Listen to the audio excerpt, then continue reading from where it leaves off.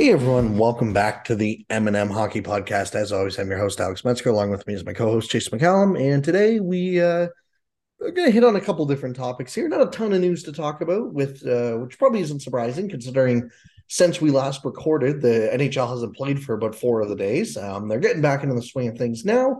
It's Wednesday, December 28th. However, there's also World Juniors hockey on, which has been exciting. I know I watched a bunch of the games, and Chase, I know you've watched a couple as well. One of the big topic points out of the World Juniors, and it honestly is one of the World Junior talking points every year, is their head contact rule.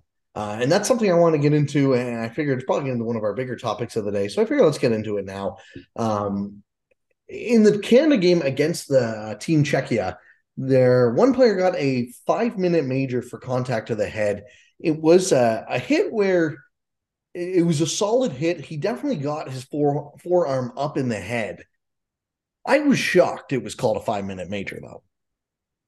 Yeah, I think during the broadcast, Bob nailed it on the head, where by the definition of the rule, that felt a little aggressive.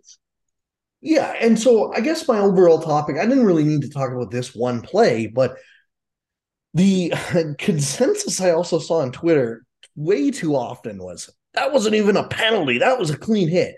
That is not in the NHL, it probably is considered a clean hit. It absolutely should not be, though. Yeah, no, any head contact being a penalty is like a pretty reasonable thing. And that's exactly what I wish the NHL would switch to in terms of like the rule by the book is in the double IHF. I think it's any head contact is 2 and a 10. I don't even need the 10 in there. It should be like I've gone on this rant a couple times, I feel like, on this podcast. Why do we not play by the minor hockey rules? Any contact, and it's been like this for a decade now. Any contact to the head is an automatic 2 minutes. It doesn't matter if you make a beautiful hit on the guy's chest and then your elbow comes up and just kind of touches his nose. That is 2 minutes. You hit him in the head. Any purposeful contact to the head, i.e., if you hit him and even if it's not a hard hit, but it's pretty obvious that your shoulder directly hit the head, or you face wash a guy or whatever, you just punch him in the head, that's 4 minutes. That's a double minor. That is what it is in every hockey league. And then obviously you have the idea you can go to a 5 if you feel that it was intentional or a dangerous hit. It just feels way too straightforward. I don't understand why we haven't done it. Yeah, it's especially given everything we know now. And like for those who don't know, I think we've brought this up on this before, but like this became a thing while we were in the middle of playing minor hockey. And for like the first, I don't know, 2 months, there was penalties like there was like 4 to 5, like literally 4 to 5 times more penalties in a game than there normally was. But then after about 2 months, everybody figured it out. And if 11-year-old AE players can figure it out, I promise you NHL players will adapt too. Absolutely. Considering, especially because, you know, this rule would just take away from a lot of the borderline ones where someone gets absolutely ran over in the middle of the ice. It's like, well, he technically contacted his shoulder half a second before he drilled right through his head. So we're going to pretend that's okay. It's like, no, these hits Yeah. should still not be okay. Even if you want to put, and the reason I want the 2 and 4 is because I still think it puts some onus on the guy who's getting hit in this scenario, because I do understand from a ref's perspective, a big hit where it's like you get the shoulder first, but then you hit his head. I understand not wanting to give a 5 for that in terms of like he clearly wasn't headhunting. But the ability to give a 2 or a 4 means that you can still give a penalty, you can still punish a player for hitting someone in the head, but you don't have to actually fully remove them from the game. Yeah. Yeah, exactly. So, and like, I don't know, anyone's response to this is, oh, you're just going to be happy when hitting's out of the game. If you can't figure out by now that we don't need to scramble people's brains to have an entertaining product, you're living in the wrong era. You're getting the 21st century. Yeah. So, Yeah, we know yeah, too much about how it affects them in their post playing lives to be okay with it. exactly. Right. And it's like, it's crazy. Honestly, like I see hits in the NHL still where I go, I cannot believe that is considered legal. And, obviously anyone under any hit, you're going to get the 45-year-old, oh, there's a cleaner, or the wannabe 45-year-olds who are actually 22. Well, that's a clean hit. That's a perfect hit. It's like, no, it's not. Shut up. Like, stop. Yeah. But I can't believe it's still, and even just with the double IHF, that case right there kind of made me question as well. And that's why I don't understand why it's not something it doesn't have to be ejection or no ejection.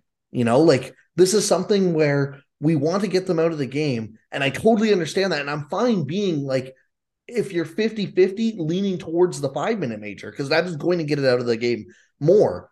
But faster.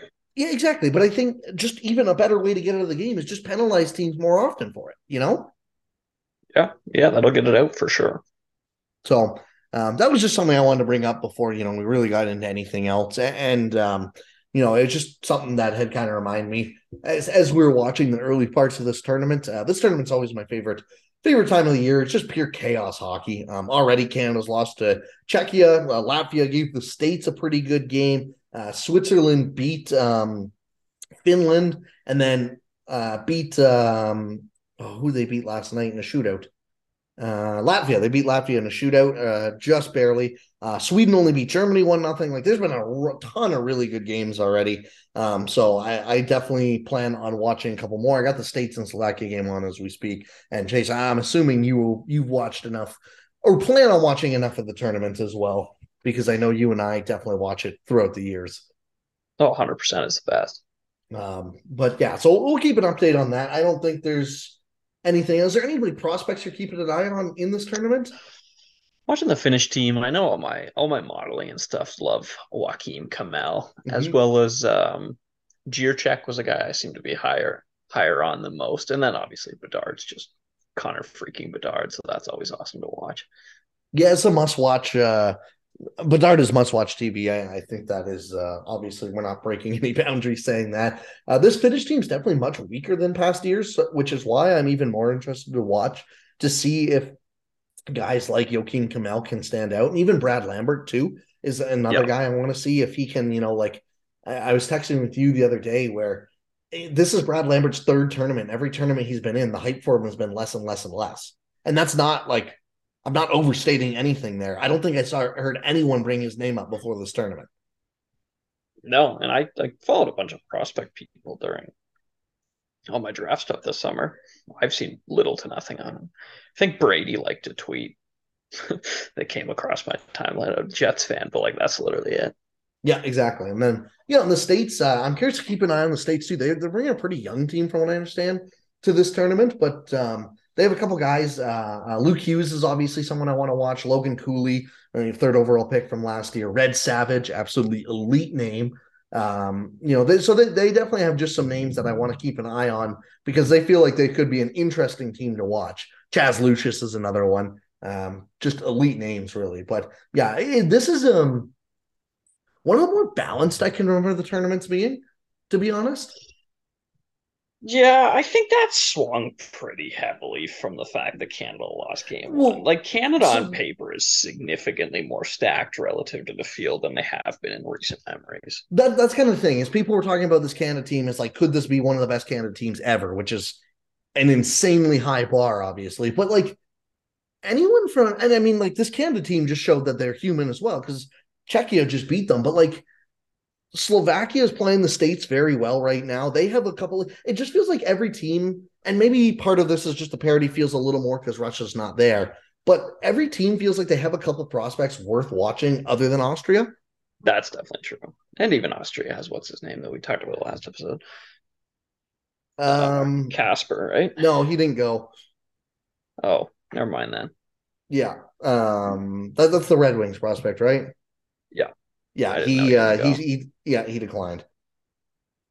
He wanted to stay with his team. So, so Austria is really the only team where it's like clearly outmatched. But like even Slovakia, like there's not a ton of times where I really care to watch what Slovakia is doing. But I want to see Filip Mesar, Simon Nemec, like these are guys that didn't even play in the August tournament either because they wanted the break, and now they're back here. So, this Czechia team looks like one of the better Czechia teams that they've iced ever at this tournament. I really think they could have a chance to medal here, at least make an upset in the quarterfinals. That'll be for sure. But yeah, I don't know. Like, I agree with you where there is definitely an aspect where we look back at this in 2 weeks and go, oh yeah, Canada was as good as we thought Canada was going to be, and they just absolutely steamrolled their way through the rest of the tournament. But I feel like there's going to be a couple really, really good games because the Switzerland team looks good too, where it's like, I don't think we're going to have too many games in the quarterfinals where it is just an absolute blowout. Yeah, that's very fair. But also for context, from Will Scooch, uh, analysis, Canada's lowest producing forward right now, like from the season so far, is Shane Wright, who's obviously in the NHL, which is a far stronger signal than anything else. And like Bedard's probably the best player in the tournament as well. And like Well, Canada and is. It can't if Bedard's can't not the best tournament or player in the tournament, it's probably like Dylan Gunther or someone who came back from the NHL for Canada. yeah, exactly. Or like it could be Stankoven, it could be Shane Wright, and then also Brandon Clark is one of Canada's lower producing players because he was too busy playing with the Los Angeles Kings to be killing a junior league kind of thing. It's the classic case of like Canada in hockey has the high end talent to match anyone, but then they also have four more lines of depth than anyone can produce. Exactly. They have their entire team is, well, what's the James Duthie line that he kept saying over and over? It's like 11 first round picks, soon to Yeah. be three more or whatever. And two of them are going to be first and second overall in a stacked draft class. The equalizer, which is always an equalizer in this tournament, is their goaltending, though. Yes. I'm not sold on either of their goalies. Goudreau looked horrible in game one. And frankly, from what I've heard, like Sarnia has been a pretty injured team this year. So his stats maybe don't reflect quite his true talent level, but like he wasn't even putting up good numbers in the OHL this year. So the fact that they named him game one starter was a little concerning. Yeah, honestly, Canada's inability to develop goalies is like one of the things I know least about in all of hockey. It's it's it's got to be luck, right? I think probably. Because like that's been something that has definitely come under the microscope, and like there was always a couple years, like you remember the Malcolm Subban years or whatever, where it was the exact same question. But even then, like Canada was developing starting goal, and what I'll say is this tournament isn't the be all end all of who's going to be a good starting goaltender from each country because Carey Price didn't even start in his World Juniors, right? And like that's one of the best goalies of a generation. But that being said, like you look at the league right now, and like we were talking about Olympics and stuff like that. And like someone had posted the mock USA Olympic roster or whatever. And I saw a bunch of comments like, oh, this is going to compete with Canada. And I sent it to you and like, this is the classic. People just forget how deep Canada's forwards are. And frankly, they have a pretty underrated defense core now, again, with how good Makar is and Devon Taves. Yeah. But their goaltending's the equalizer, where it's like, who's starting in net for a Team Canada even in the NHL right now? Is it Carter Hart? Carter Hart? Maybe Darcy Kemper? Like, Yeah, it's probably Kemper just on average outcomes. Jordan Binnington would be on a lot of people's lists, which tells you about as much as you need to know. Yeah, he's not even been a full-time starter in St. Louis, right? Oh, he's been horrible this year. Yeah. But yeah, like that's and it's been the same in the junior ranks. But yeah, then you look at like countries like Russia. I mean, I feel like the States goaltending situation is a little overblown. They have Hellebuck, who's very, very good. But then people keep throwing John Gibson in that mix. I was like, John Gibson hasn't been good for 5 years, guys. Let's relax on that boat. Yeah, the unfortunate part is you only need one. So one, you could have one Absolutely. Hellebuck and your whole country sucks at playing that. And as long as you have Hellebuck, it doesn't really matter. Yeah, but it's not like the States are this absolute goaltending farm right now either. Yeah, that's true. Seems to Unlike be all European. Russia. Now, Russia, you can say, like, their trio to go to the Olympics would be Shesterkin, Vasilevsky would start, Shesterkin would be the backup, and Sorokin would be the third, right? Yeah, the guy who just had the best goaltending season like ever, Yeah, like maybe, would be the backup, and no one would really blink at it. yeah, it's absolutely nuts. And then you have a guy who obviously Bobrovsky's not what he used to be, but you have a guy who's casually won like 2 or 3 Vezinas. And then Peter Kochev is this up and coming young guy now as well. It's like, where are you getting all of these guys? Just an absolute fun. Finland always feels like they have some good ones, and the Czechs too. But yeah, back to the tournament. Just like it's kind of weird how Canada doesn't seem to have any like elite goaltenders right now. And as far as I know, there's not like any on the way, unless you're super high on Devin Levi, I guess. Yeah, I'm not aware of any. I don't pay a ton of attention to goalie prospects, to be perfectly honest, but Devin Levi is definitely the biggest one that I can think of. yeah. Yeah, Levi's a big name. Trying But to think. Yeah, yeah, I think that's it. definitely a big names. I'm pretty sure that's it. Unless there's like someone coming up through the ranks right now. Yeah, like a 16-year-old we just haven't heard of or something. Yeah, exactly. But yeah, no, this should be a good tournament. And again, like I definitely could see a world where Canada just absolutely runs away with it and it's not close or whatever. I will say I missed the Russian team in the tournament. I know it's a delicate topic, and I understand why they're not in it, and I also understand why. Like I've seen it go both ways, where people are like this is super unfair. It's not the prospects' fault, and like I agree with that, but also national hockey is a huge, or national sports is huge pride and like a big nationality thing for Russia. I understand not wanting to just keep promoting that, you know?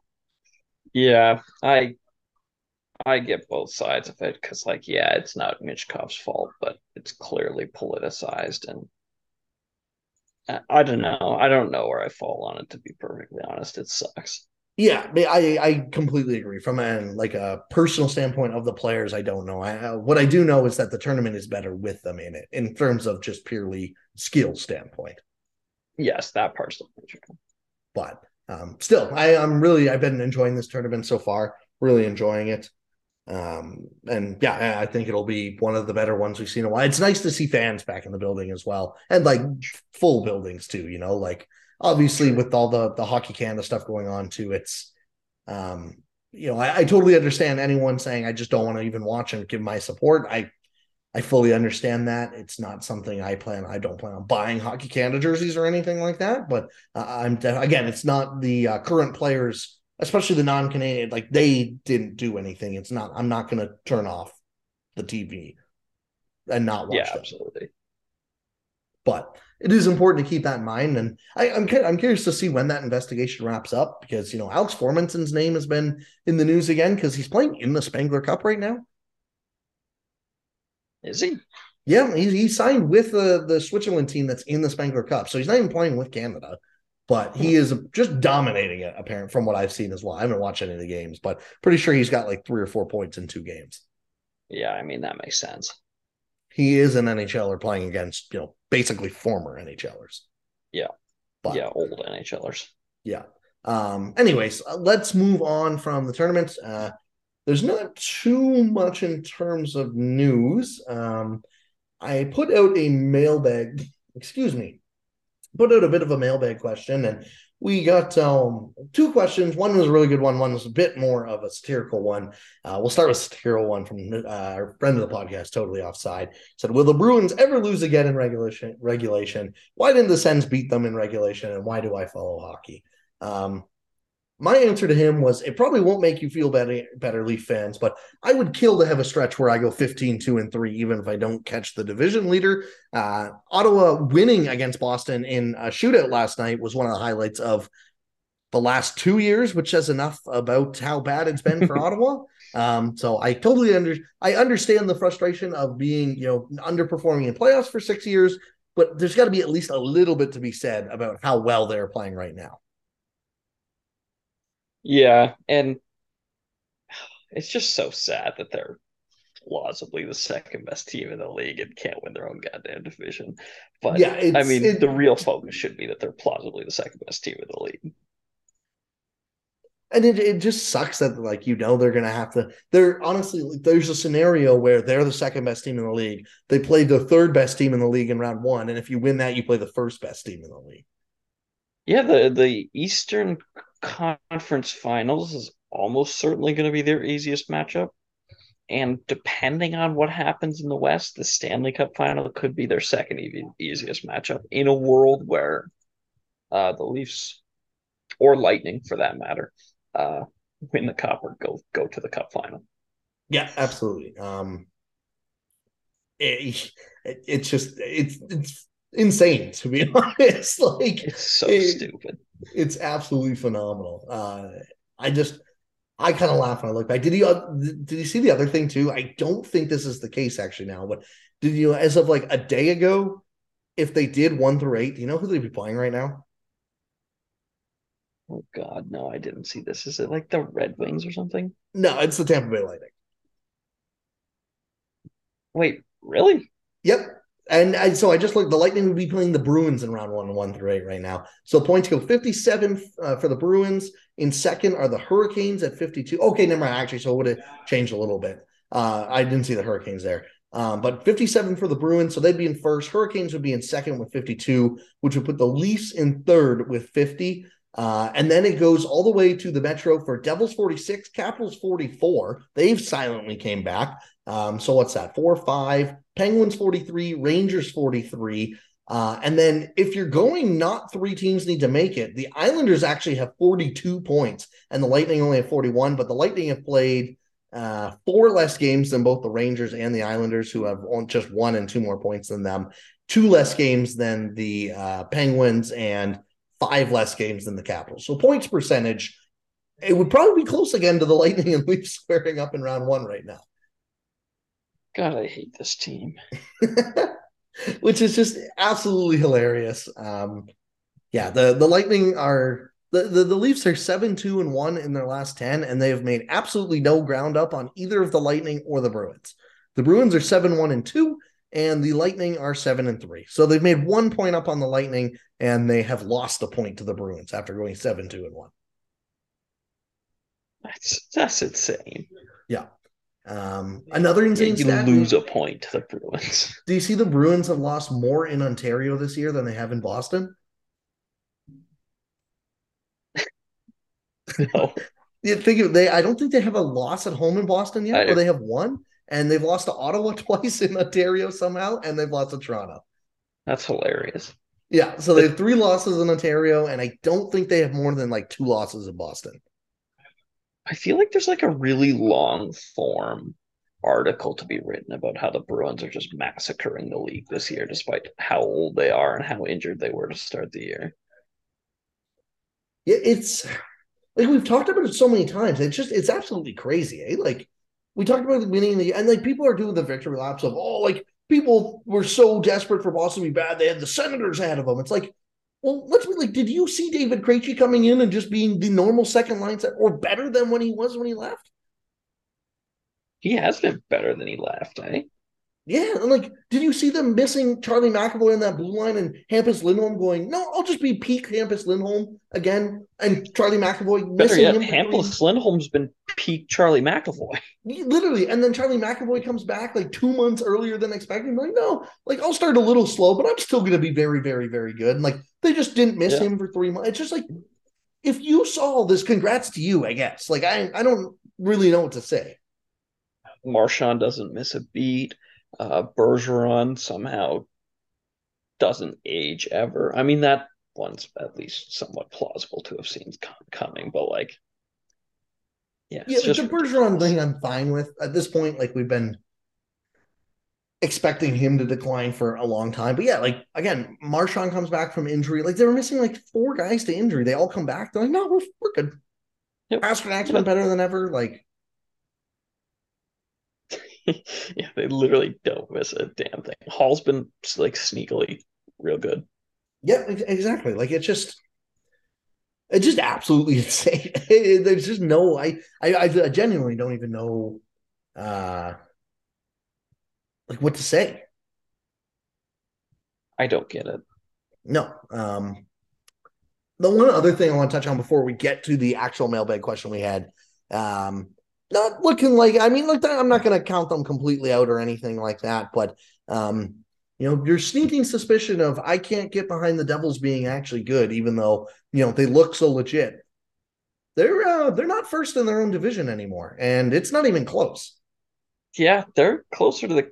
Now, part of this is games played, but they're closer to the Capitals than the Hurricanes at this point. Yeah, like they are only 3 points into a playoff spot. They have 2 games, like they have 2 games to play basically on everyone below them, and 3 on the Capitals who are at 44. But yeah, the Hurricanes have 1 more game played and are 6 points above the Devils.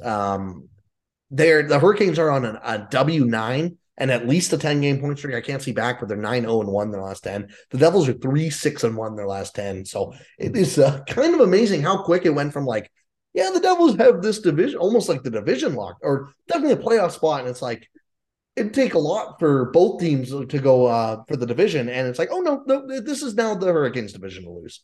A quick Yeah, W9 will do that. And then I think the Devils were on an L6 at one point as well. might have been 7. They lost a Yeah. ton in a row. Yeah, exactly. But yeah, so that's one thing I want to shout out to. I'm pretty sure they're underlying. Let me just pull them up real quick. Pretty sure the underlying numbers are still solid. Like I don't think the Devils are gonna absolutely crater to like not making the playoffs or anything like that. But again, it shouldn't really shock anyone that a goaltending tandem of Vitek Vanacek and who's the guy they drafted? Mackenzie Blackwood isn't holding up very well. Elmira native. We yeah, we shouldn't have good messed that one up. old little hometown boy. The Devils are still second in Corsi for percentage and second in expected goals behind only the Hurricanes. So Yeah.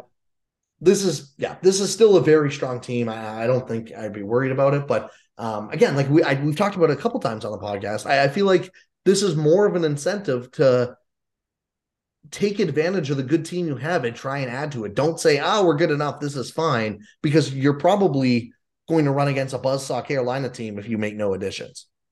Yeah, exactly. And like they're underperforming their expected goals for, at least at evens, in a league where everyone's outperforming their expected goals for. So like you could probably infuse some shooting help for these guys.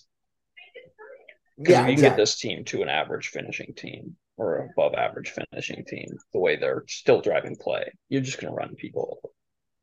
Yeah, 100%. So, it's going to be interesting to see what happens with that. Let's get on to the actual mailbag question. And this comes from Todd. He says, I know there's always been a primary focus on 5-on-5 play statistics, but due to the increase in league-wide league-wide scoring and increasing power play efficiency, have you noticed if models or analysis have made enough of an adjustment to compensate for this? So basically, this is a great question. This is a very, very good question, and I'll let you take it to start.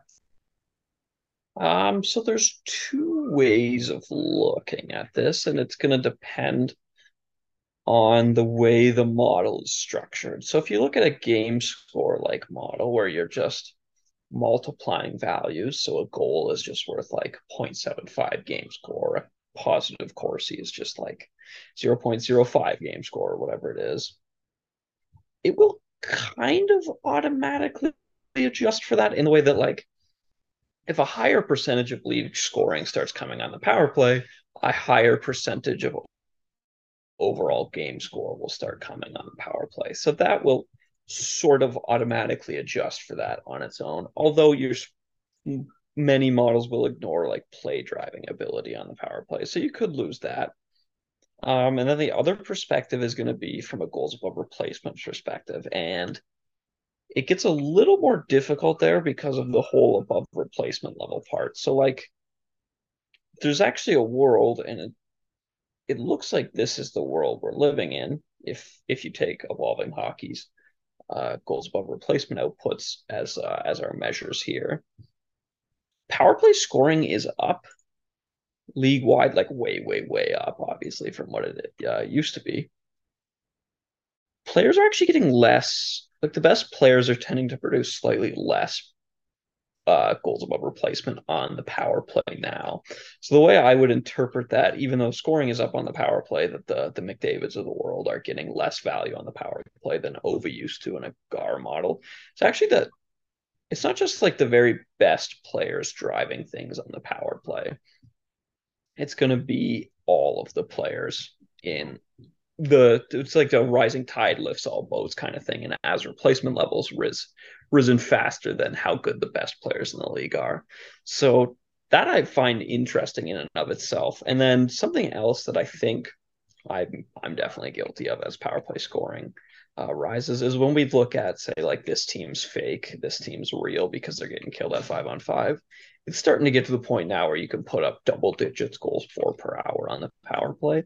And that's starting to become a legitimate way to outrun your 5-on-5 problems. So it depends if you're looking at it from a player level analysis or a team level analysis, I guess I would say.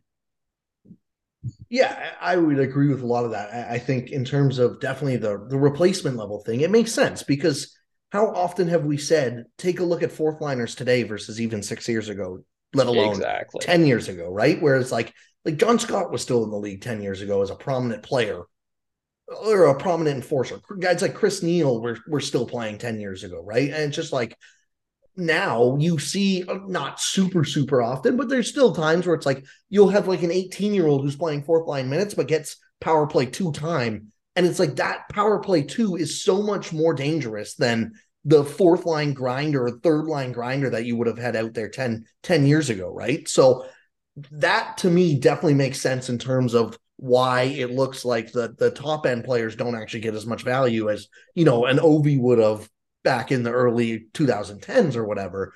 And from an analysis point, I totally agree with you, and I tried to make this point a couple times on the podcast of like people use the term power play merchant quite a lot, and it's a fair thing to bring up in different aspects and. Primarily, I would say in terms of repeatability, season over season, if that makes sense. Like Yes. there's very few teams I trust to be absolutely dominant on the power play every season. The Edmonton Oilers are one, and then like maybe Toronto. Yeah. Yeah. Toronto's massacred teams for a while now. Yeah, and then it's like obviously if you're a higher end team like Colorado, Boston, Tampa Bay, they're all going to be on the higher end of the power play thing. But like even them, like Edmonton's setting records for how like disgusting their power play is, and they've done that a couple of years in a row now. So it's like there's still a limit for most teams of how high I feel like I'm willing to give that. But in that year, as you said, you can definitely use it as a way to try and outscore some of your problems. Now, Yeah. I wouldn't say that's a smart strategy if the goal is to win a cup, but if the goal is simply just to win as many regular season games as you can, being quote unquote power play merchants is probably a more effective way than people are willing to give credit at, even if you're not great at 5-on-5. Yeah. 100%. And like a good example, one of the most efficient power plays over the past few years is the St. Louis Blues. I think they're second behind Edmonton in efficiency. I was looking at today. The Blues famously had horrific XG numbers, and everybody was like, "Oh, they've solved hockey." Maybe they didn't solve hockey. Maybe they just had a really disgustingly good power play, and that's a far more likely outcome. Yeah, exactly. And one of the reasons that when you go, well, why don't you trust power play year over year? It's well, teams can adjust to it. So like if a team has a 25% power play heading, I don't, that's just a number, like super high percent power play for a number of years. One of the things other teams, especially in their own division, will look in the offseason like, okay, what are these guys doing so well that like is making them so effective, and how do we adjust to shut that down? And obviously, when you have guys like Leon Draisaitl and Connor McDavid on your team, it probably isn't going to matter too much what they do because you're going to change anyways. But if you have a certain system where it kind of feels like that's what like a team like St. Louis was doing, where it was very, obviously they have a ton of shooting talent as well, but a lot of it was also a system based thing. If teams adjust to that, you need to make the readjustment. And even if you do make it, it's just probably going to take some time. And that's why you can go through a month stretch where you lose 9 games in a row if that's what you were completely relying. Yeah, exactly. So for context too, with your system thing, like the best power plays of the past 3 years combined. Edmonton, I don't think that's a system thing. Connor McDavid, not repeatable. St. Louis, they've done some clever things with their passing, so I'm willing to give them some credit. Toronto just have better players. The Avalanche just have better players. The Stars, I don't really watch enough of. Maybe there's something to that. And then the Lightning just have better players, right? Like Mm-hmm. it's hard to outrun that. And then also another thing is that like, and this I feel like doesn't get brought up enough when people are talking about playoff success. Uh, Nothing makes small samples valuable. Like just because you want something like in the playoffs, no matter how badly you want 7 games to mean something, it simply doesn't. And you run into that problem with the power play, where over the past 3 years, the Oilers have like half as much time on ice on the power play as Connor McDavid has in a season. So it gets really hard to estimate who's actually good there when you're dealing with like 230 minutes. Because as much as league scoring's up, and you kind of wish you could draw better conclusions from that, it's a fool's errand to try to think you can draw better conclusions than people from small samples, because you probably can't. Yeah, if a team goes 6% on a power play in a 7 game sample, you shouldn't be walking away from that going, they forgot how to play on the power play. Exactly. And a good example, the Leafs power play struggles in the playoffs seemingly every year. That's like, I don't know.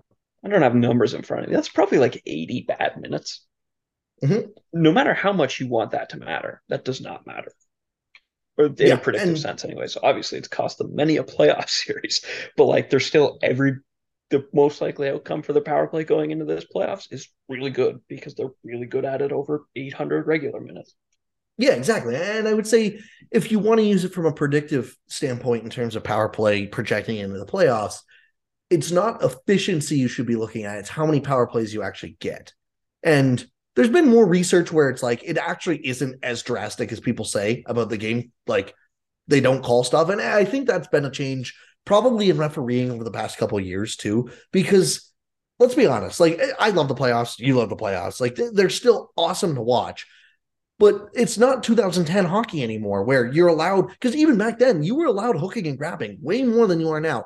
Any slash to the hand, absolutely called. That was not called, especially in the playoffs 10 years ago. So it's been a bit of a mindset change. But if you want to project and say, we're expecting even, say, one less power play per game or half a power play less per game, that's how you have to project in terms of like, what does our efficiency mean given the time on ice usage, which is already very small? And then obviously you have to keep in mind that this is already an incredibly small sample. You shouldn't be taking anything drastically away from it. Yeah, 100%. And again, this has been generally from a predictive sense, because I feel like the usefulness of anything descriptive is really limited, right? Yeah. Like if Yeah. something happened, you can point out that it did happen, I guess, but there's not a ton that can be done with that. Yeah, for sure. But that was an absolutely amazing question. Thank you so much, Todd, for sending that in. That was. And if anyone else has, any kind of question that they want us to answer, absolutely just send it our way. Yeah, I guess on a recap of the actual question, like there's no true answer to it. It'll definitely be, I am curious to see if slash how people who make models kind of adjust for the scoring increase. And if they, because like obviously with a model you can't just drastically change anything like that, but it'll be interesting to see if they how they weight stuff differently, and and same with expected save percentage and all that stuff as well, and just how that affects models going forward. So that'll be the big thing, because the like goals above replacement model just is a goals above replacement model, right? You can't really change things. You can change, like you can adjust for zone starts differently or something like that, but like at the end of the day, it's still just you drove goals relative to X players we've defined as replacement level. And as those things fluctuates, the outputs kind of change. But what interests me is like, I wonder if we might start retraining XG models sooner rather than later, or doing it looks like we're trending that way. Where like it's been a while now of every team outperforming their XG. It's clear we're in a different environment than we used to be. Yeah, if it's something that keeps happening, I definitely think it's got to be adjusted, right? Like, but I mean, last year, if I'm not mistaken, were people not underperforming it last year? This weird thing last year, righties like crushed their XG and lefties got killed by it, and I don't know why. Hmm. Yeah, that is interesting. That feels like probably more of randomness than anything, but You unless would think maybe it has so. something to do with like glove hands. Yeah, that could make sense, because what, righties, you're going to be facing the blocker, not the glove on your good shooting side on the power play, right? Yeah, for most, for like, unless that the goalie southpaw, which there isn't a ton of them. Pretty much never happens. Yeah, I Yeah, don't know. I don't know if that even repeats itself or if that's like a general trend or what. yeah, it'll be something to keep curious to keep an eye on for sure. Mhm. Okay, I don't really have any more topics other than that. No, me Um, neither. I did think this was going to be a lighter episode, so I have come prepared with. We probably do both. We have time, but I've restocked my categories for the player career game. If we want to do that, or we can do an overrated, underrated, favorite, least favorite, whatever you should want. Let's do overrated, underrated. All right. The one I had for this, we'll keep it food related, but we'll go to the arena snacks. Okay, I like this. So I haven't put a ton of thought into it, but oh my gosh. And so I'm just watching the World Junior game, and I know highlighting an update on podcast doesn't do too much, but someone just got absolutely smoked outside the boards. Um, yeah, so overrated, underrated, favorite, least favorite. And before we get into that, I should actually mention that thank you to BetStamp for sponsoring this podcast. As always, if you've been listening for a couple of weeks, you know what BetStamp's all about. The best way to make money with sports books is to invest in multiple different sports books. And what BetStamp does, it helps you compare lines for those sports books. So you can put your with the multiple sports books you're signed up with, you can use the BetStamp app, and any bet you want to make, you can go and take a look at the odds, and it'll tell you what sportsbook in your area actually gives you the best odds. So, for example, Thursday on we'll go to the NHL, and if I pull up my BetStamp app here, Thursday night, the Boston Bruins are playing the New Jersey. No, that's tonight. Sorry. We'll go. The Montreal Canadiens are playing the Florida Panthers. The best odds you can actually get on the Montreal Canadiens are plus 255, which is obviously a very good payout. That goes all the way down to plus 210, depending on what sports book you're using. So that is obviously quite the massive change, right? Like, same with the Panthers. Minus 310 is their worst value, minus 265 on different books. And that's using two of the most popular books on DraftKings and FanDuel. So you can easily compare lines. You can also look at the market and take a look at free marketplace picks from other people and what they've placed. Completely free. It's super easy to use. Chase and I both use it for our NFL picks, and I absolutely love it. It helps you track exactly what you've placed, how much you've won or lost. So yeah, if you're interested in signing up, download the BetStamp app and use the referral code M&M Hockey. It would mean a lot. And thank you to BetStamp for sponsoring this podcast. This I'm not, it always actually surprises me how different some of the numbers are. You would think most things would have similar enough like forecasting models, wouldn't you? It is absolutely crazy. And like what I've started to notice is that obviously for like the big things, there's not a massive edge in terms of like movement. Like, so football, for example, for anyone who doesn't know, and this is just a fun conversation to have, anyways. In football, the lines, like the amount that gets bet on the Super Bowl is more money than every single NHL game all year combined. And Yeah, I like, love which that is stat. like it's massive, but that means every week if you're betting, say, spread, so that's how many points a team's going to win by, or just straight on money line who's going to win, there's been so much money put into the football one, um in general, that it's hard to really find edges, right? Like, so Chase and I both bet on football. We use a model that we have, and 3% edge in that model is like absolutely You're like nuts. jumping for joy. Yeah, when you do hockey, so there's so many games in hockey, it's hard to model every game so closely. But when you do something like hockey, the markets haven't dialed in as much. Where it's like the model I was using and used to use, you used to be able to find like 7-8% edges fairly routinely. And I find in football as well, and Chase, we've talked about this too. Player props are a really good way, and that's where I'm always shocked about how much of a difference it is. Like, there'll be some guys like Travis Kelce was a perfect one. He had over 1.5 touchdown reception prop last week. And one book had him at like minus 115, and another book had him at like plus 180.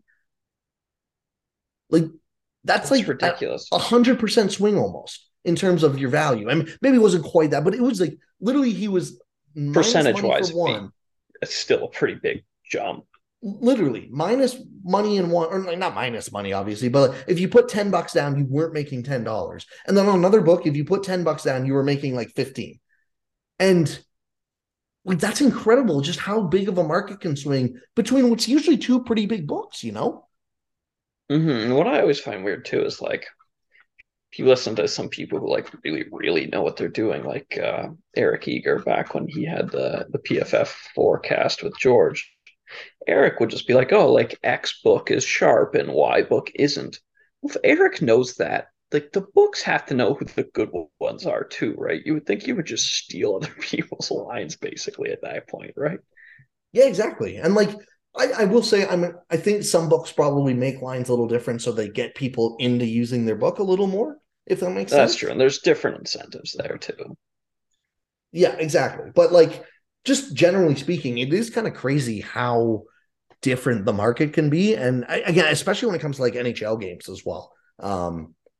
Like it's this has nothing to do with Betstamp in terms of, but like using their app. If I just go and take a look at a random game for Thursday, yeah, let's go Thursday night or even Friday. Let's go one more day out here. Actually, the lines aren't posted for Friday, which makes sense. It's 2 days in advance. But Thursday night, the Vancouver Canucks Winnipeg Jets. Vancouver goes from anywhere from plus 122 to plus 140. Like So that's a like aggressive amount of difference in terms of like if you have both sports books open anyways, the amount of return you're getting back on one versus the other for literally the same outcome is just absolutely crazy. yeah, it's very strange to me. But yeah, I could talk about sports betting for hours. And just like I always love the podcasts that like really get into like how sports bets make their lines and stuff like that. Like I it's so fascinating to me. It's very cool. The I'm gonna make a shot model one of these years. I think that would be really cool to get into. Mhm. Yeah, absolutely. Also, theoretical question for you. Okay. In the football analytics community, everything revolves around betting. In the hockey analytics community, people more or less, this isn't always true, but it's mostly true, could not give a fuck. Do you think we will trend the NFL direction? Um, I mean, I think we've already maybe not analytically, I guess we haven't, but eh, I think because of how random of a game hockey is, no. I think it'll Fair. get closer to the football direction, but even with hockey and like football, football has enough randomness as well, obviously. But like with hockey, you can have the most fine-tuned model, and you still might just lose 12 games in a row because the Buffalo Sabres decide to get him. Tage Thompson shot 29%. Yeah, Dom does like the best work in the world when he's like, I'm a profitable sports better and I lost for like I'm gonna make up a number like 500 bets. He was like negative value or whatever. Like He he quit posting this year because he said it was just too much pressure when he went on a pretty big skid last year, and it was like he was doing stuff for the Athletic where he was posting his bets or like giving suggestions of what he would bet and what he was betting most nights, and it was like just too much pressure because he lost like for a month and a half in a row. yeah, and he's the best for being open about that stuff because Mm-hmm. most people just tweet their wins and call it a day, right? Yep, exactly. So, yeah, no, it's always interesting. It'll be interesting to see. And I think obviously with betting companies now just being all over the place, I could see analytics just taking that step naturally. But Yeah, that's true. And it feels like it kind of just started to come to hockey as opposed to like football betting's been a lot more popular for a lot longer. yeah, and some of that is because Batman was so against betting for so long, right? Whereas like Mhm. the NFL's just it's always been the thing you bet on. Yeah. And for what it's worth, I'm not sure it's a good thing. No, I don't either. Like, I mean, we've talked Like, about even just the amount of ads for bet stuff is like crazy. I know it's ironic because we're sponsored by a betting company, but like it yeah. is just like really crazy when you got to sit back and look at it. Yeah. Like we're sponsored by a betting company. I literally write for a betting company and stuff, but it's not for everyone. And the advertisements, obviously, the whole point of advertising is to sell the complete opposite of that, which is really concerning. Yeah, I've already said that I could see it being how we look at beer and cigarette. I mean, obviously you can't advertise cigarettes anymore, but like beer commercials now in like 20 years, where it's like I could say I don't know how you put because so right now, and I think it's in states too, but definitely in Canada, you're not allowed actually showing anyone drinking your alcohol. I could see Right. I forgot about that. Yeah, so I could see like a betting company or like betting restrictions years down the road, obviously. I could see it being like you can't actually show them or like say win big or whatever. Yeah, well, that's the thing, because the Rob Bizzola argument for betting is always the best, where he's like, some people just prefer doing that as opposed to some people like to instead of betting, they want to go spend $20 on a movie, have a good night at the movies with your friend or your wife or whatever, and like that's cool if you want to do. Or like some people can put $20 on a football game, and then suddenly that's their equivalent of the movie, and like that's a great way of looking at betting. I've always thought. Whereas like when they're selling, oh yeah, we have these stepped up parlays, you can be a winner to everyone. It's like you probably can't be a winner without taking it very, very, very seriously. Yeah, we have these 7 leg parlays, and we're only going to show the ones that hit, not the thousands that miss come play. Like Exactly. And like every company on earth shows well, this guy bet 69 cents and made $420 million. And it's like, yeah, yeah, you're still actually profiting off those, even though those payouts are that stupid because there's such an unfathomable amount of them placed. And it kind of preys on availability bias where like you only see the wins, so people overestimate the likelihood of them and stuff. yeah, absolutely. All right, let's get into our overrated, underrated, favorite, least favorite. I'll start. So we're doing arena snacks. Overrated. I will do any kind of arena candy.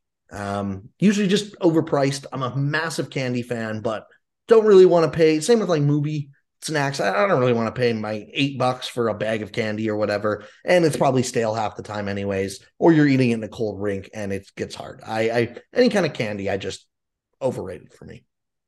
I'm into that. Also, like I like to pick candy flavors in a way that you kind of squished into an arena seat or whatever. You don't really want to be like ruffling through a bag of Jolly Ranchers for the specific flavor you want at that moment. It's a better just like you're at home sprawled out on the table kind of food. Yep, that's totally fair. Do you have a different overrated? I think candy's a good one. I don't like in arena beer. Yeah, I kind of I don't know. I kind of agree with that. And then also I got drunk by myself at a Sens game a couple months ago. So like the Fair. arena beers were flowing there. Like I get the fun and like me and my dad went to a Rangers game, the local OHL team, for those who don't know, is Kitchener Rangers. And like he was buying big win.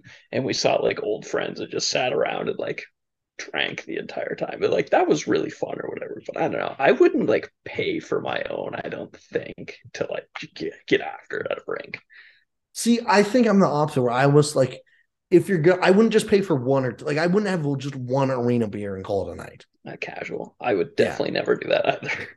If you're gonna have an arena beer, you gotta make it like you're probably going out somewhere after, keeping the party going after.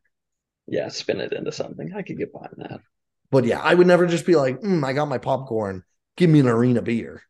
Yeah, like I don't know. Maybe this would be different if I like had kids or something. But I always see people with like, oh yeah, they go get their one beer. It's like I would never do that in an arena. No, maybe that's a sign we haven't matured enough yet. But yes, Fair. as of right now, I definitely agree with that. Yeah. All right, underrated. Mm, what do you have for this? Chicken fingers. The goat. The That's a goat good food one. in general and just underrated all around. People think they're too old to order chicken fingers. Nobody's too old to ever order chicken fingers. It doesn't get any Yeah, better. that's a good one. I'm really torn here. So there's three I really like. I really like arena pizza in terms of like I, I like I was pizza, but I was gonna pick arena pizza. I just wasn't sure if everyone else loved it or not. that's the thing. I don't know if it's really underrated because you see so many people eat it, right? I don't know the last time I've went to arena baseball game, any event like that, and not gotten pizza. I Yeah, it just I do it every always time. looks amazing. And like pizza is the one that it seems to be in a lot of arenas around here. I've never been like, man, I need pizza.